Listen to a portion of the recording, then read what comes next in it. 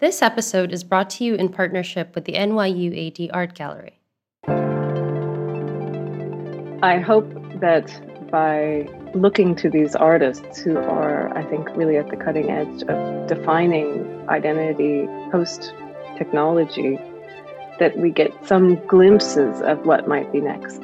The art exhibition is called Not In, Of, Along, or Relating to a Line, suggesting the beginning of something vast, beyond the linear and potentially multidimensional, or maybe the opposite, something lacking in physical dimension altogether. Maya Allison, Executive Director at the NYU AD Art Gallery, and Heather Dewey Hagborg, Curator and Artist, who you just heard, began the task of putting together the virtual exhibition.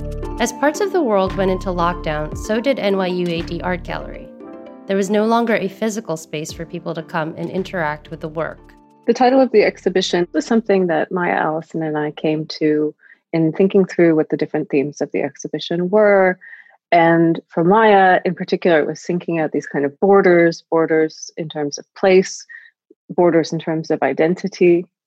And then for me, it's also thinking about nonlinearity in terms of progress. So thinking of this exhibition as kind of curving time's arrow of progress and questioning and contemplating these modern ideas and what technology is operating with us, on us, through us now, kind of in the wake of modernity and post-modernity.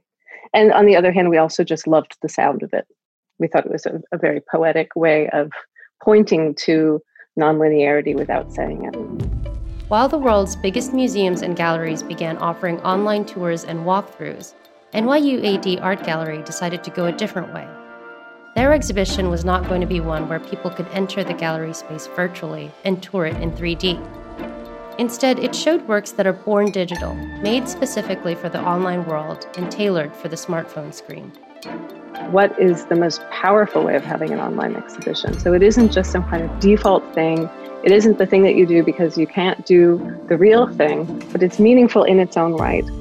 And with that, we started really thinking out what the form should be, which is why we developed the custom website. But we also started really looking at what art was coming out of artists working during lockdown and what art we were returning to in our own lockdown, things that we were revisiting, enjoying in a new way because of this situation. So rather than walking into a room, standing back, jumping into an artwork, maybe in the middle and trying to piece together what's going on, now you're suddenly in control. So you come to the video, you hit play, you decide if you want to make it full screen, if you want to, back it up, continue it. You're in control of it, but you're also holding it in the palm of your hand. And that was really interesting.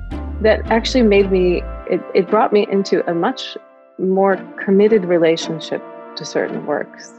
So that was an interesting game. The artworks present a range of ideas on how artists are informed by technology, both positively and negatively. The exhibition takes a kind of ambivalent approach towards technology. So we have artists who show us the ways that algorithms, for example, have been used to marginalize people, to keep people down, to oppress them, to criminalize them. That is definitely present. And on the other hand, we have a kind of fascination with technology. We have a wish to be technologized and a wish for progress, even in a time where maybe we don't believe in progress. So I think we have kind of all of these contradictory strands, and that's what characterizes this really nonlinear approach. I mean, coming back to the title again, that it isn't easy to draw a line and describe our relationship to technology right now. We know that there's major problems with how technology has been built and how it has operated on us, how we have operated with it. And it's really opening this question of what comes next. It might not be a question that's easy to answer, but what's certain is that new technology is allowing artists to create new forms of expression within the medium. It's interesting to Heather Dewey Hagborg that technology seemed to form separately from mainstream art, until, as is usual in the art world, the ideas of so-called high art and low art merged. So art using technology was ghettoized for a long time. It was kind of its own field. So it would have its own festivals and its own galleries and its own small museums and things along these lines. So there was kind of this whole world that grew up to support this kind of marginalized form of making. And now what we've started to see over the last handful of years, as everyone's lives have become so mediated by digital technology, is that it kind of drips into the mainstream art world as well. One of the works in the exhibition is by Maryam Alhamra, whose virtual 3D piece, Alhamra National Museum, The Queens and History of Alhamra Civilization, shows digital models of fictional artifacts inspired by the artist's own family history. So I had lost my grandmother in the summer of 2011 after she was shot by an attacker during a trip to Venice, Italy. On her deathbed, she made my cousins and I promise her to look after her rubies. These rubies were family heirlooms that have been passed down from a generation to another through centuries. This incident triggered the initial curiosity for myself to look more into the family's own history. And that's when I discovered the importance and the vast influence that Hamra people had on the different civilizations through history. The discovery was very important in the sense that it made me realize how important my family was when I did not know any of this information. A lot of the things that I've discovered were hidden by my grandmother and her sisters. So discovering or uncovering these artifacts or starting with the internship that I did with the Hamra National Museum, that's when I realized that, wait, there is some sort of important connection that my family had to the civilization itself. Maryam Alhamra calls herself the director and head researcher of the Alhamra National Museum. In this role, she invents histories for the Alhamra civilization, portraying it as one that has been led by women through the ages.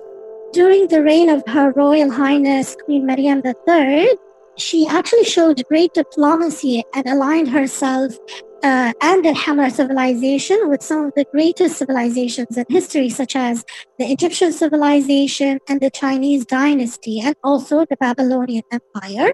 And Hamra civilization have always been ruled by females, and we were never ruled by males. And this is why females are very, very important.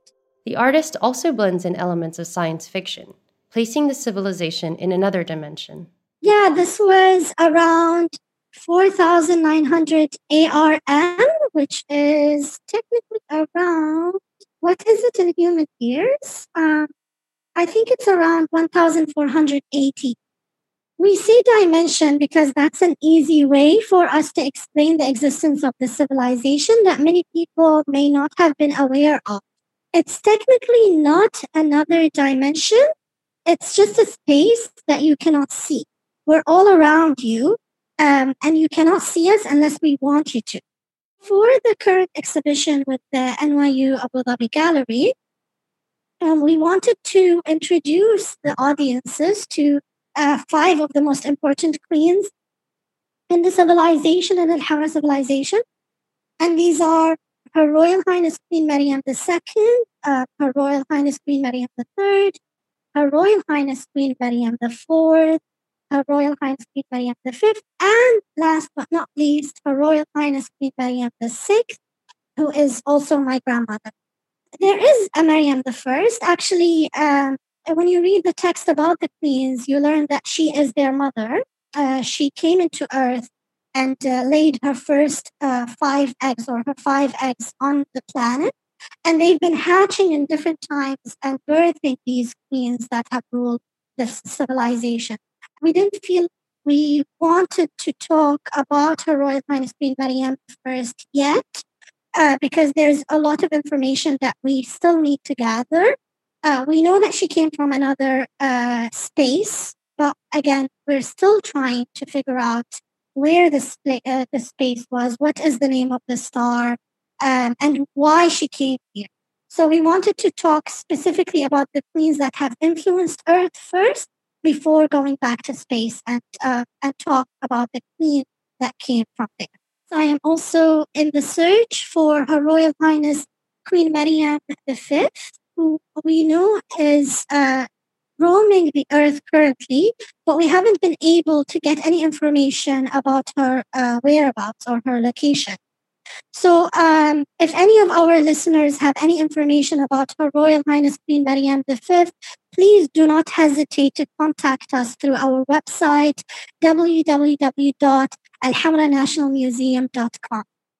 Heather Dewey Hagborg explains how technology has the potential to define our identities. I think it's interesting to look at identity through this lens of technology, like we do in this exhibition, because it also shows us maybe some potential ways that we might complicate our simplified ideas of our identities, and that we might think of branching, merging, muddling, mixing, shaping these identities in new ways in the future, maybe even breaking down identity, maybe moving past that kind of state. So I think we see these glimpses in the exhibition of what might come maybe after now. I mean, after this moment now, where it is really, really important, genuinely important to work through what identity means today and how identities have been oppressed and marginalized. And then we have to think of what comes next. And the artists in this exhibition begin to point in that direction, working through the way that identity has been used, weaponized against people in the past and today, and maybe giving some hopeful glances towards a future that's past that. So when you see an artist like Lee Blaylock, for example, who kind of takes the vestiges of older technologies and rips them apart and puts them back together in some new form that works for her, it does something for her. It's not just working on her or kind of working her.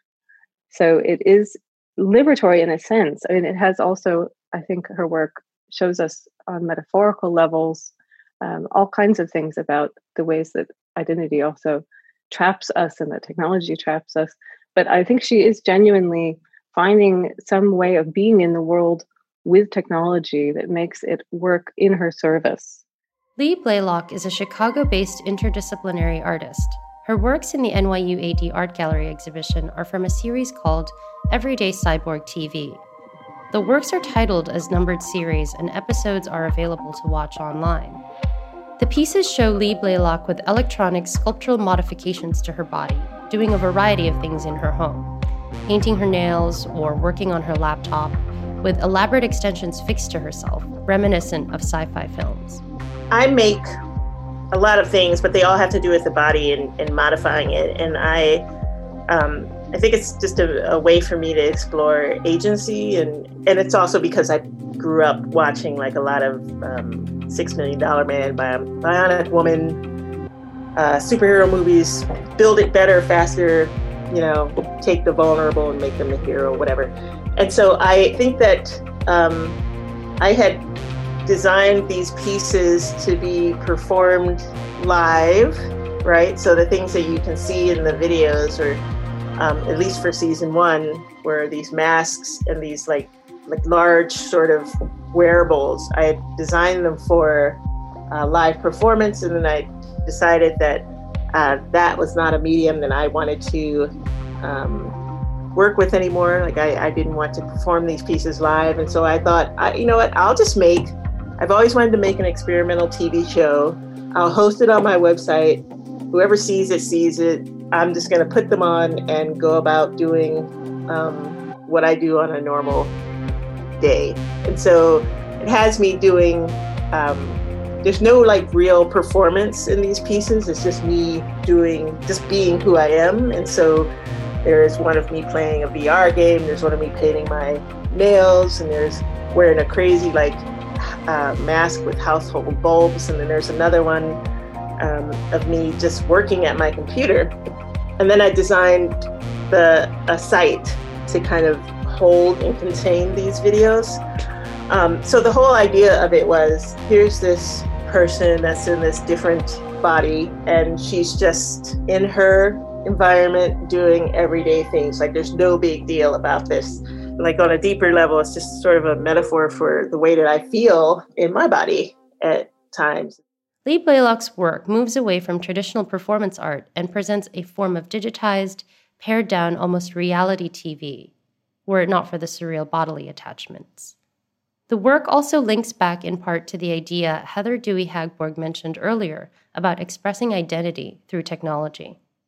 I think that back to this idea that I have to perform once I leave my own private space, I'm most satisfied with the work I make when it feels like something that I wouldn't necessarily be allowed to express in polite society.